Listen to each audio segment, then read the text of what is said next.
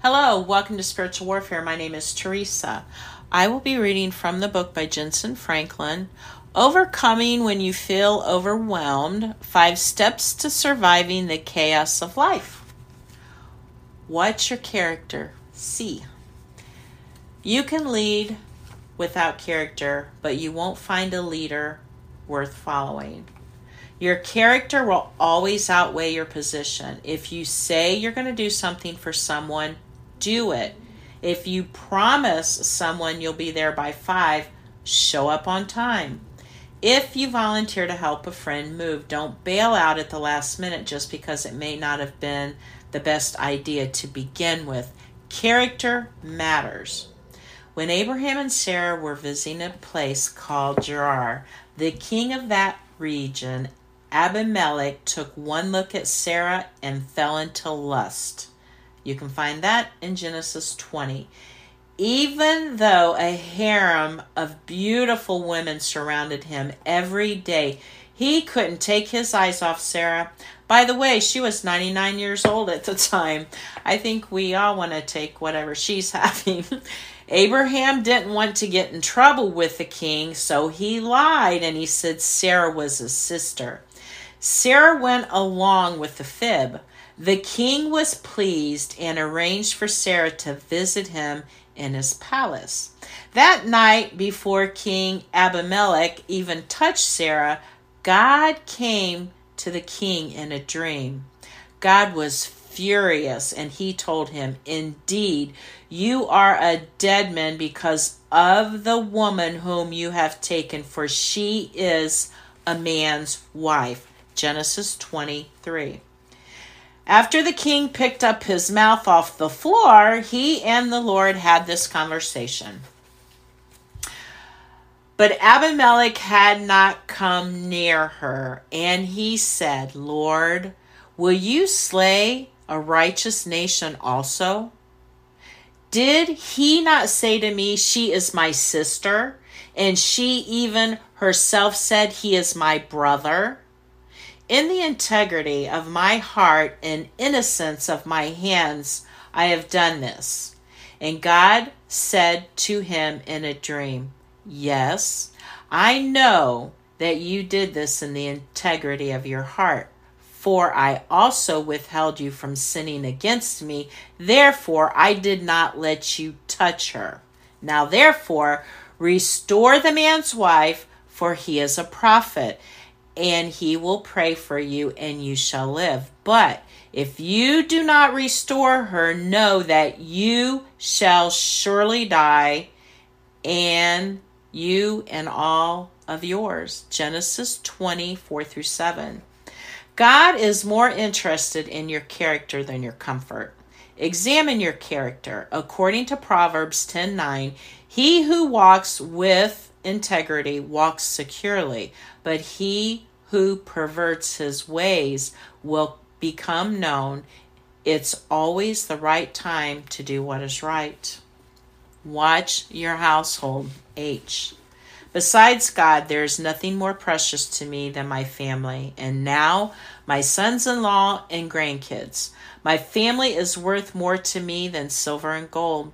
They're worth more than any acclaim the world could ever offer and any title or position I could ever earn.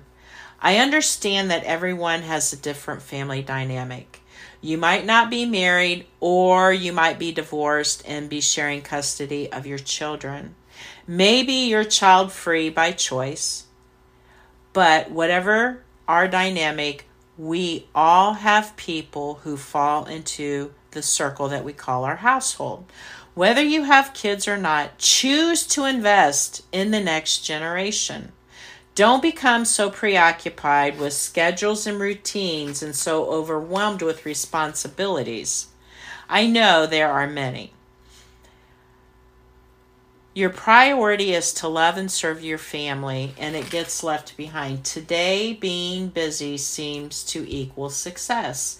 Many of us complain about being time poor and lacking the energy and hours it takes to invest in our relationships with our spouse and children. Make time for your family. Play with them. Take them out for no particular reason. Listen to them more than you talk. Instead of just taking them to church on Sundays, show them the love of Christ during the week. The Bible tells us that Abraham's nephew Lot was once kidnapped. Lot's father, Abraham's brother, had died, so Abraham took in Lot as if he were his own son. When Lot was captured by 5 enemy armies, Abraham knew that if he tried to coordinate a rescue attempt, that he would be outnumbered. But he did it anyway. Abraham was willing to pay any price to get his nephew back, and with God's grace, his plan worked. Pray for your children, your nephews, your nieces, your friends' children, and those children that you teach or watch. Determine that these children will be fruitful in the kingdom of God and that hell will not have them in Jesus' name. When you pray and stand on God's word, you are wielding 2 of God's greatest weapons, not only for yourself, but also for your household. Beware of Satan's greatest attack, of offense. Along with standing watch, there is something we also must guard against. Offense.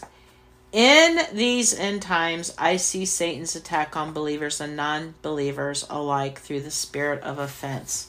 Offense is running rampant through the church. Through offense, the enemy is constantly trying to derail the victorious life of the believer. Jesus warned us this very thing. Listen. And then many will be offended, will betray one another, and will hate one another. Then many false prophets will rise up and deceive many. And because lawlessness will abound, the love of many will grow cold. But he who endures to the end shall be saved. Matthew 24:10-13. I'm sure you know at least one person who has stopped attending church or listening to anything related to Jesus because he or she was offended by something that a Christian said or did.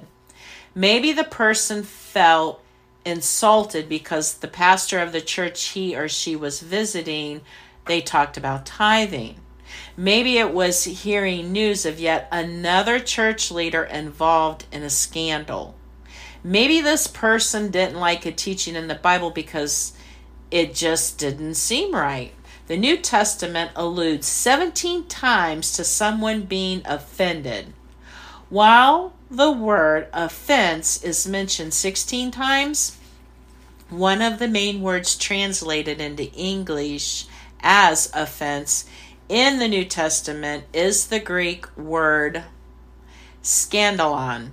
It is defined as properly the trigger of a trap, the closing of a trap down on an unsuspecting victim. Satan is always setting traps for you to fall into. He wants to get you offended so he can rob you of the miracles Jesus wants to do for you. 2 verses in the Gospel of Matthew speak powerfully to the dangerous effects of offense in the life of a believer.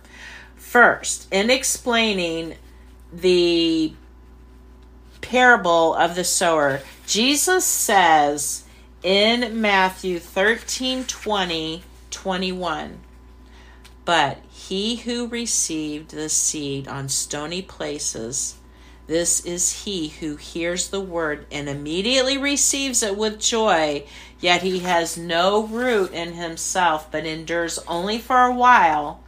For when tribulation or persecution arises because of the word, immediately he stumbles. In the King James Version, the word he stumbles is translated this way: he is offended. Next we have Matthew 13:53-58. Now, it came to pass when Jesus had finished these parables that he departed from there. When he had come to his own country, he taught them in their synagogue, so that they were astonished and said, "Where did this man get this wisdom and these mighty works? Is this not the carpenter's son? Is not his mother called Mary? Where then did this man get all of these things?" So they were offended at him. But Jesus said to them, "A prophet is not without honor except in his own country and in his own house." Now he did not do many mighty works there because of their unbelief. In these two passages in particular, the Word of God shows that when you move into the place of offense, the miracle stops. The Holy Spirit may be moving in a church, but if people there are harboring offense in their hearts, the Spirit will shut down a supernatural move of God. Leave the justice and vengeance and righteousness to God. Don't miss your miracle because of the offense. When David volunteered to fight Goliath, his brothers got jealous and started yelling insults at him and taunting him.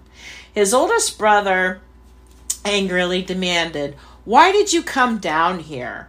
And with whom have you left those few sheep in the wilderness? I know your pride and your insolence of your heart, for you have come down to see the battle." These brothers preferred for David to stay in his lane and tend sheep rather than battle against a giant. David had to step over the offense of his brothers belittling him. He didn't acknowledge it. If he had, it could have robbed him of the miracle of slaying Goliath. You'll never kill the giant in your life until you first let go of the offense. Then God will begin to fight your battles for you. As he awaited execution in prison, John the Baptist sent word via his disciples to Jesus to ask if he was indeed the Messiah. Here was John's reasoning. If Christ was the miracle-working Messiah, he would have the power to get John out of prison.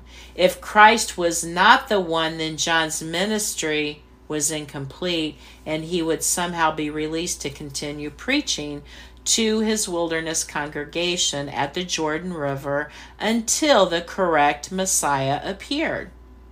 Jesus told John's disciples to go back to John and tell him that the blind were seeing, the deaf were hearing, the lepers were being cleansed, the dead were being raised, and the poor were receiving the Gospels. Jesus then delivered a powerful statement for John's disciples to relay to him. "And blessed is he who is not offended because of me." John did not die offended at Christ. We must not die with offenses in our hearts. When the answers we get do not meet the expectations, we must trust that God knows about our situation and is still working things out for our good. Like John, the Apostle Paul also learned to move beyond offense. A group of zealous Jewish men hated Paul because they detested his conversion to Christ. The group brought false charges against him, accusing him before the authorities of creating dissension, profanity, the temple, and being a mover among all the Jewish people in the world. You can find that in Acts 24:5-6. These charges required Paul to stand before the governor and defend himself. He had been lied about and verbally abused, and these vicious men had assaulted his character, yet Paul bore no ill will. In fact, he said in his statement of defense, "I myself always strive to have a conscience without offense toward God and men." Acts 24:16. How do you know you're holding on to an offense? If you make a habit of still talking and thinking about what happened to you or who hurt you, and if you long for revenge, you are still carrying an offense. How can you let go of this offense? Nobody can do it for you. Just as nobody can do your sit-ups and your push-ups for you, the word exercise means to train, and by implication alludes to striving for something. Staying offense-free is something you must train your mind and spirit to do, always striving to keep your conscience clear from brain fog produced by offenses. If you don't have a healthy spirit, you have to look within. Ask God to create in you a clean heart and a right spirit. He will do it. He always does.